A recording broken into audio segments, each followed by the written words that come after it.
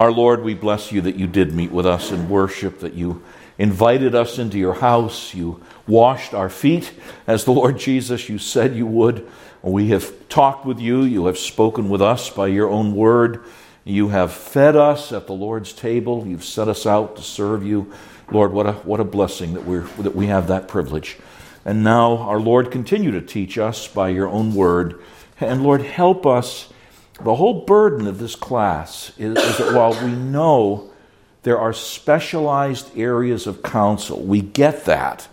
But in most cases, when people come with their needs, with their hurts, with their problems, with their sorrows, we have the tools to help them in the Scriptures.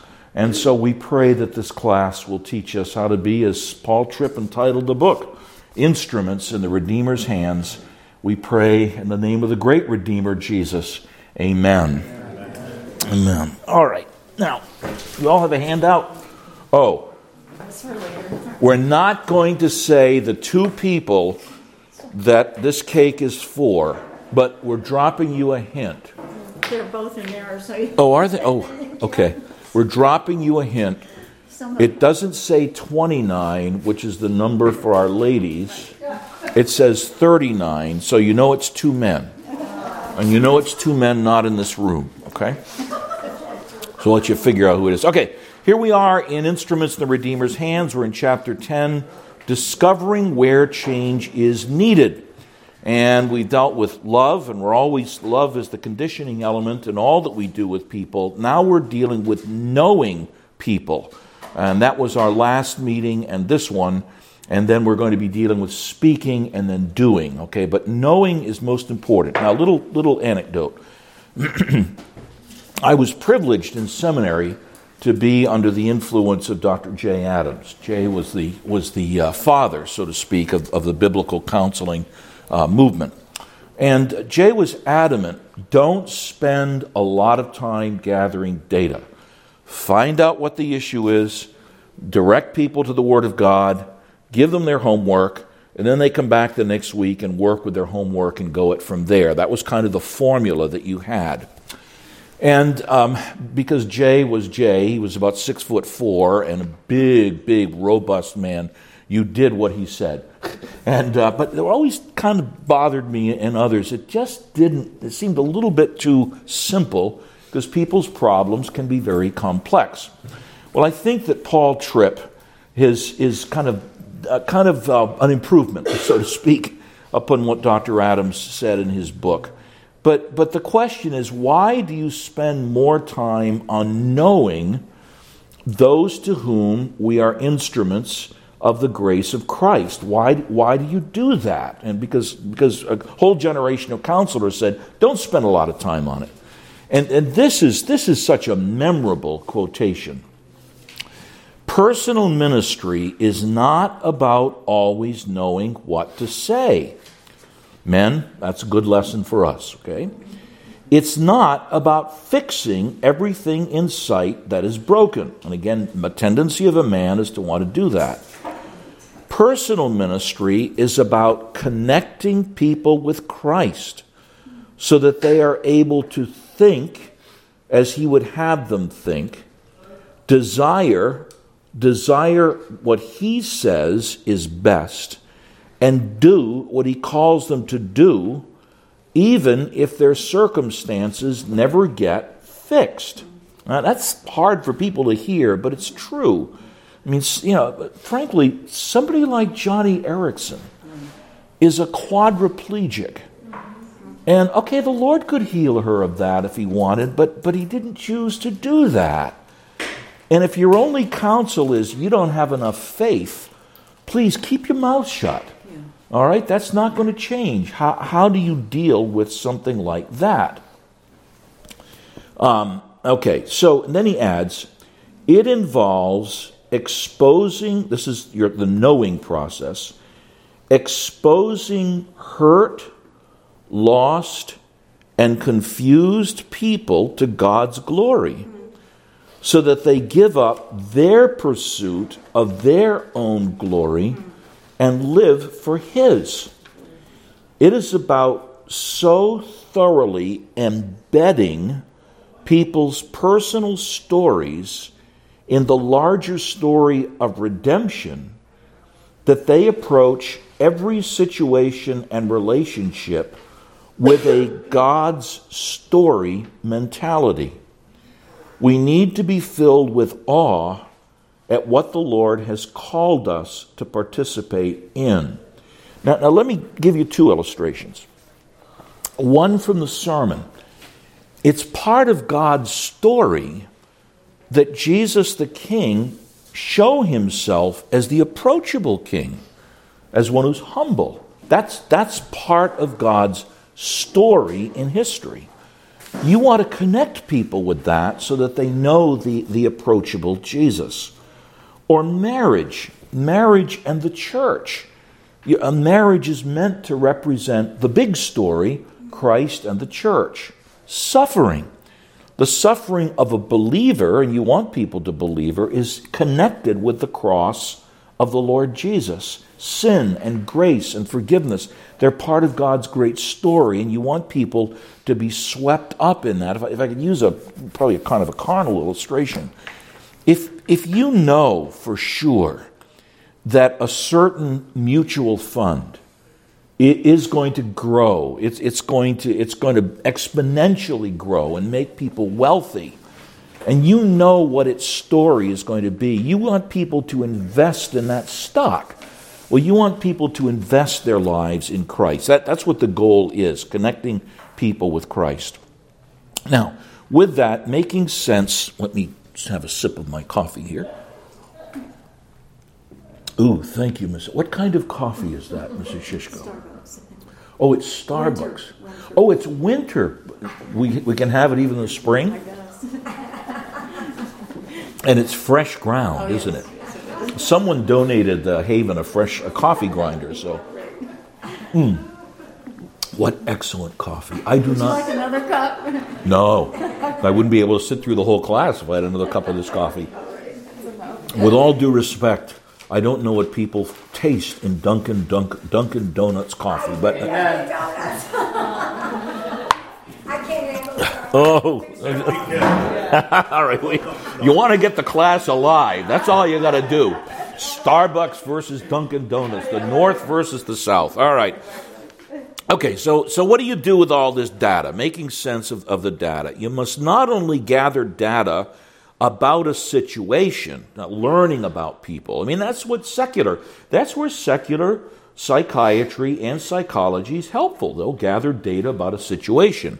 But you've got to make biblical sense out of the data. That is, with a biblical worldview that considers the glory of God, the sinfulness of people, the fallen condition of an entire world, the reality of the devil, the grace of God in the gospel, and the realities and certainties of eternity. And I guarantee you, secular counseling does not have any of those things in its view. So if it doesn't, what good is it going to do really helping people?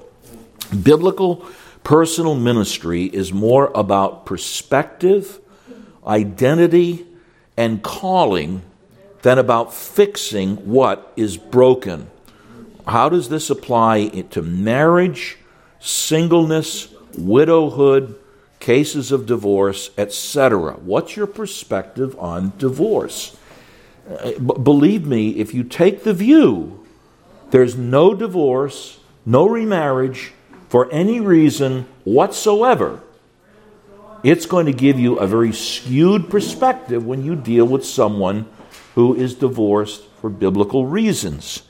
Singleness. You take the world's view. Well, I don't know. Not today. It's very different with singleness. But the world's view of singleness is very different. What is your perspective on singleness? And so you say, okay, I'm single. How do you deal with that? What's my calling in life? Because there's a calling in each of these things, okay? So you remind people that God does not make mistakes. He's working on a greater dream. So he tries and troubles us. That doesn't seem to make sense. But he's wanting us to grow like a drill sergeant. It was interesting chatting with your son, Joe Jr., about boot camp in the Marines. But Okay, it was miserable stuff, but that's what made him what he was. So the Lord has boot camp for us, okay? He's working on a greater dream, so he tries and troubles us. He lets our dreams slip through our fingers so that as we learn to love each other, we grow more deeply in love with him. Now, let me use a very personal illustration. Frankly, the Haven has been a real challenge for me. Franklin Square, for a few years, there wasn't a lot of growth. We had a lot of work, but it was basically basement cleaning, and then the church grew. Yeah. And it was encouraging and challenging. It hasn't been that way at the Haven. We're dealing with a very different culture in a very different area, and we're not the only ones dealing with it. Any church will tell you that today. So the Lord has a greater dream as he tries and troubles us. And he lets our dreams slip through our fingers so that we do learn. Look, what are we learning? People say this is kind of like the New Testament church, the way people love one another and greet others, okay? So God has his purposes in all of these things. Biblical personal ministry thrives when good exegesis, when you take a text and you open it up and apply it. When I said those first few verses in Matthew 21 are about impressment, this is what a master or a lord could do when he came to an area. That's exegesis. It's opening up what a text means, okay? When good exegesis of Scripture leads to an accurate exegesis, the opening up of people of a person's life. That's a beautiful statement. You want to my line with a kind of Christian counseling 101 with pastoral theology students is you want to align people's issues with what the Word of God has to say. Now, how do you organize the information biblically? You must take the time to think biblically about the data that you have gathered. What themes, what perspectives, what promises and commands of Scripture make sense of this person and speak to this situation. Now here's your homework. We're not done yet. You might want to have a journal, okay, where you have a page or two, or maybe 3, 4, 5 or more on anger. What does the Bible say about anger? Weakness. What does the Bible say about weakness? Strength. Where does it come from? Joy, okay? And you're going to have staples of these texts that are helpful to you. And here's the reason. If you want an umbrella text for biblical counseling, it's 2 Corinthians 1, 3 through 5. And here's where the word comfort, I think it's used about 12 times in this passage, and it's the same word. It's the word for the Holy Spirit's work of comforting, drawing alongside and helping or encouraging. Blessed be the God and Father of our Lord Jesus Christ, the Father of mercies and God of all comfort, God of all encouragement, God of all help, who comforts, helps, encourages us in all our affliction, so that, this is biblical counseling, we may be able to comfort, encourage, help those who are in any affliction. That's the so-called counselee.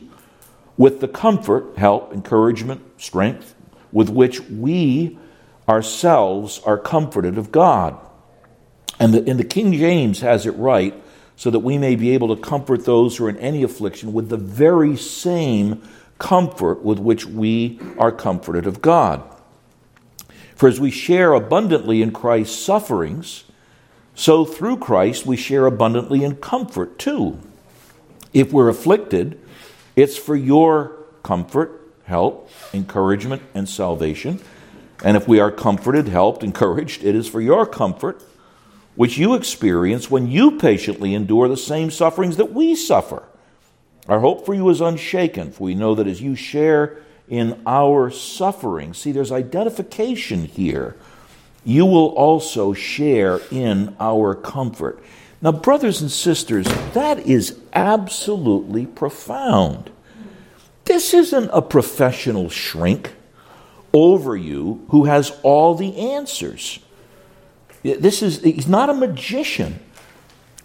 You're a Christian going through trial, going through suffering and difficulty.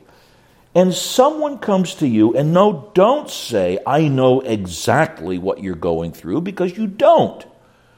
But as you listen to a person and you can identify that with something in your life without drawing attention to yourself, say, I can't walk in your shoes. But I've had something similar that's happened in my life.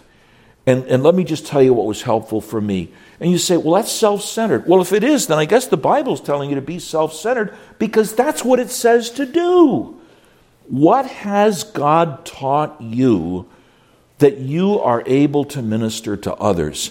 For myself in the ministry, I needed, early on in the ministry, older men who had been through it. And they could say, they'd listen, they'd sometimes weep with me, and then say, Bill, you need to realize I've dealt with something very similar. Or they might even say I've dealt with the same thing. But the fact that they could open up to me what was help to them, that ministered to me. And so that's what we're getting at here with this statement.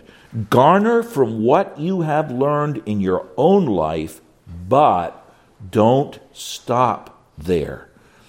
You organize the data. And I love Tripp. He says, organizing the data is like sorting laundry. You ladies will appreciate that. Of course, this was originally given to ladies, so they did smile and laugh at that. Put things into simple biblical categories. You've got the underwear, you've got the pants, you've got the dresses, you've got the whatever it would be, okay? And then ask, where and how does the Bible say that change needs to take place in this person and in this situation? For example, anger issues. Who doesn't deal with these things? Bitterness issues. Self-trust. Self-pity. Doubts. Sense of hopelessness. When this is what you're getting, and sometimes you don't get it from their words. You get it from the face. That's why you want to be with people and talk with them, okay? And so where and how does the Bible say that change needs to take place in this person, in this situation? And usually, basically, he talks about 4 hooks. One is the situation. What's going on? It's marital strife. It's a drug addiction. It's an alcohol addiction. It's a gambling addiction. I don't know. What's going on? The response is, what does the person do in response to what is going on? In most cases, just goes along with it and doesn't fight it or tries some way to deal with it that really isn't working, like putting a Band-Aid on cancer. But what is the person doing in response to what's going on? If the person's getting counsel from someone else, you want to ask, what counsel have you gotten from others? Thoughts. What does the person think about what is going on? I mean, if a person's addicted to pornography and doesn't think it's that bad, you've got a big problem right there. See, you have to deal with that with people to kind of bore in on the effects of it. And then the motives. What does the person want out of or in the midst of what is going on?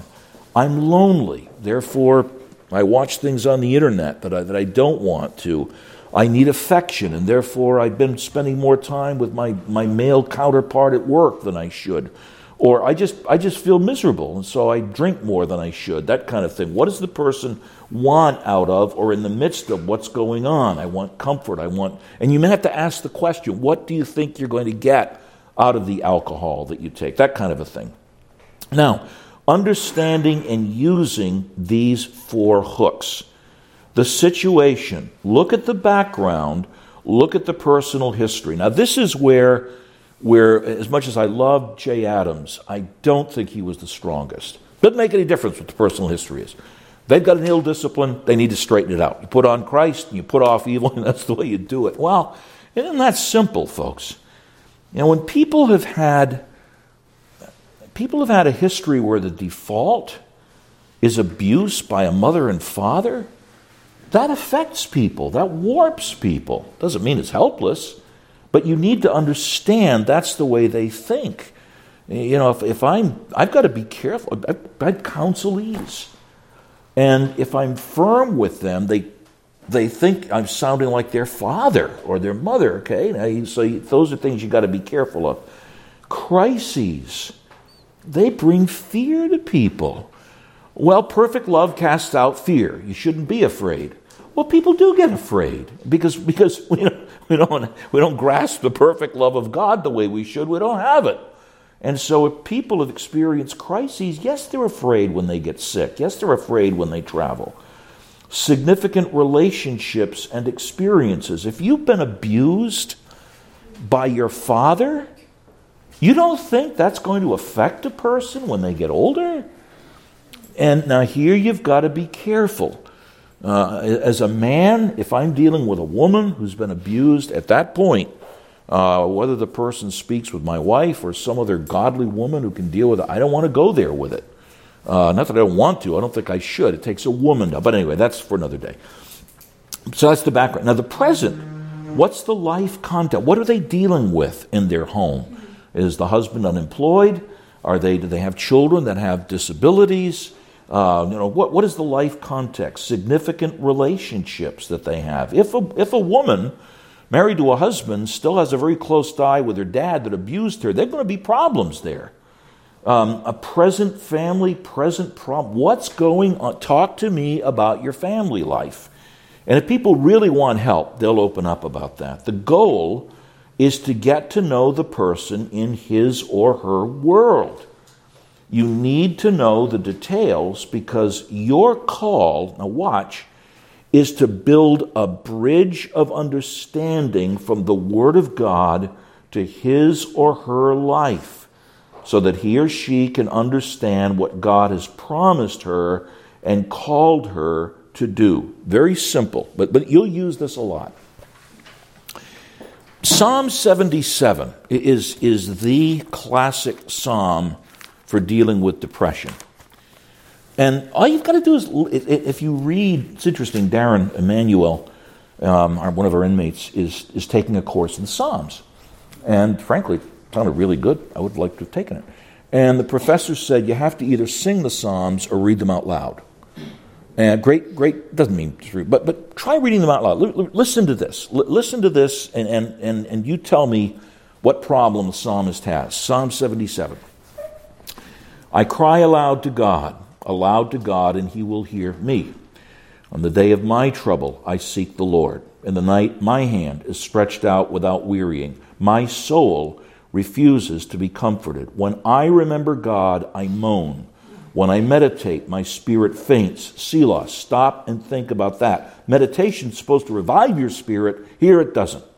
You hold my eyelids open. I am so troubled that I cannot speak. I consider the days of old, the years long ago. I said, let me remember my song in the night. Let me meditate in my heart. Then my spirit made a diligent search.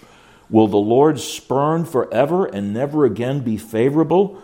Has his steadfast love forever ceased? Are his promises at an end for all time? Has God forgotten to be gracious? Has he in anger shut up his compassion? Selah. Here's somebody who's supposed to live out of God's compassion. He says, and God in anger shut up. What's the psalmist's problem? Me. That's exactly it. He's got an I problem. I. And I guarantee you, I do this with myself. I start focusing on myself. I have my own pity party, and only Pastor Shishko is invited to it. I'm going to be like this.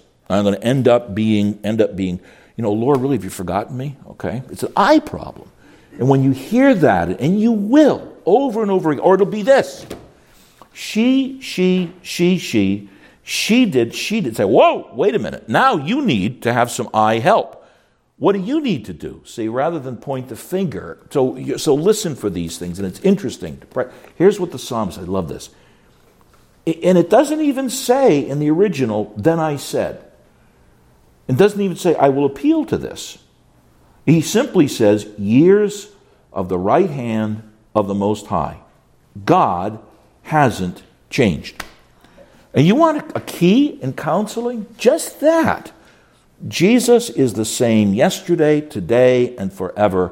No, he hasn't changed. Okay, so that's the kind of thing that you want a person to line up. Say, see, the Scriptures speak to what you're saying. A person will say, hey, this describes me.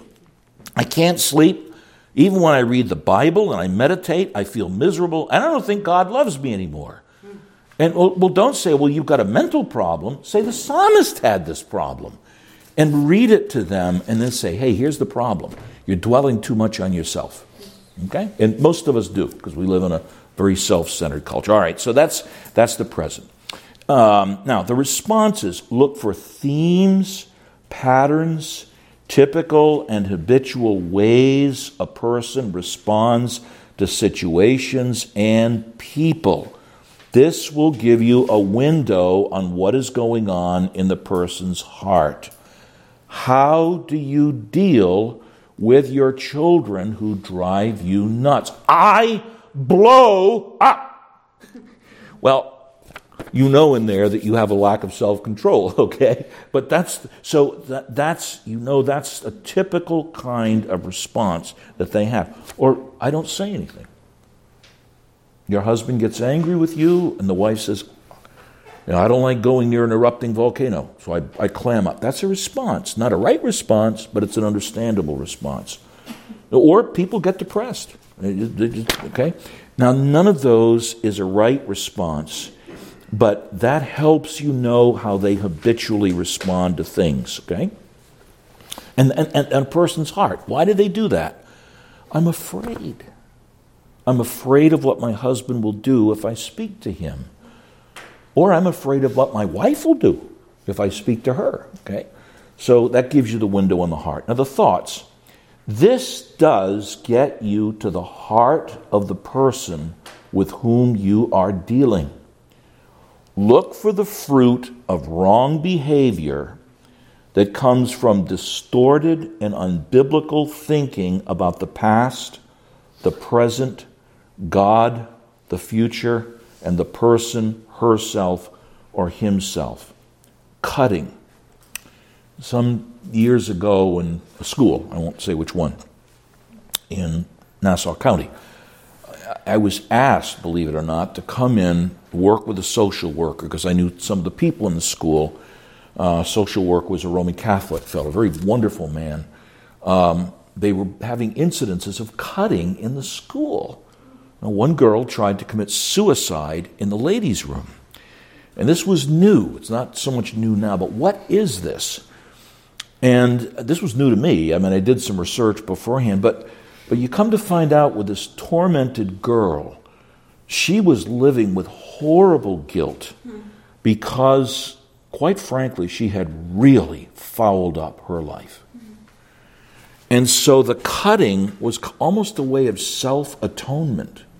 It wasn't first to draw attention to herself, but it's a way of punishing herself because she felt she needed to be punished. All right? So, and that's often the suicidal thoughts. I have so messed up my life that it is hopeless. And if there's suicidal thoughts, you ask, have you had thoughts of that? Now, people may have flitting thoughts, but if it's something they dwell on, that's an issue. A retreat to pornography. All right, it's distorted and unbiblical thinking about the past, the present, God, the future, and the person himself or herself. So what are these patterns? And then the motives. And here you get to it. What's ruling the person's heart?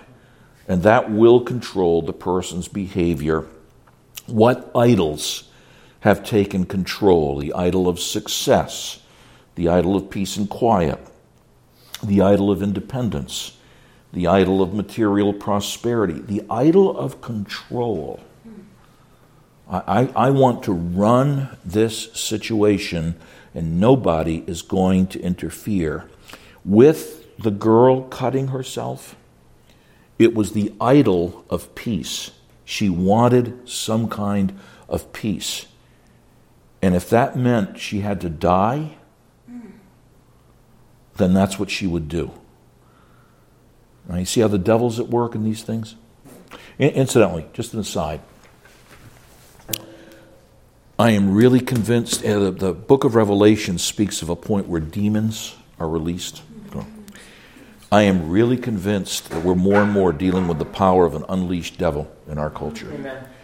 And you've got to factor that in, spiritual warfare.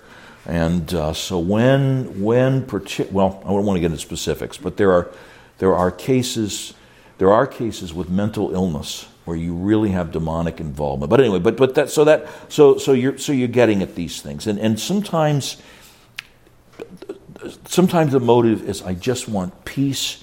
If I have to kill myself to do it, I'll get it. That's the devil who's a destroyer. What about emotions? If you want to know what people really want, we have to learn about their emotional lives. Happiness is the result of getting what our heart really craves. Discouragement is the emotional response of my heart when the thing I live for moves farther away from me. Nan, one of your videos that you did with a girl in China, what did you ask her? Oh, what makes you feel happy? Right. What made her feel happy? Not going to school. Sorry, Denise. TJ. And then you asked her what? What makes you feel sad? Going to school. Okay. So see there, you're learning about the girl's emotional life and what goes on. But that's actually a great question, though. You know, what makes you happy? What makes you sad? What makes you afraid? What makes you discouraged? What encourages you? Okay, and you know, if somebody says, "Well, if I won the lottery, I'd be encouraged," you can say, "Oh, please, you don't know what you're getting into." But see, it gives you a window on their idols and what's governing them. All right, and then finally, loving God and people. This is so important enough to take time. And folks, this is our culture. Frankly, if I go back 25 years in the ministry, problems were relatively easy to deal with. They are not anymore because we are living in such a confused, fast-paced society. You know, it's a little bit like trying to do surgery on somebody who's on a merry-go-round going 150 miles an hour. Okay. So loving God and people enough to take time. If you understand the story of redemption, which is the Bible, you know that God does not seem to be in the fearful hurry that often drives our efforts to help others. Following His example means that we can take the time to ask, listen, interpret, and pray.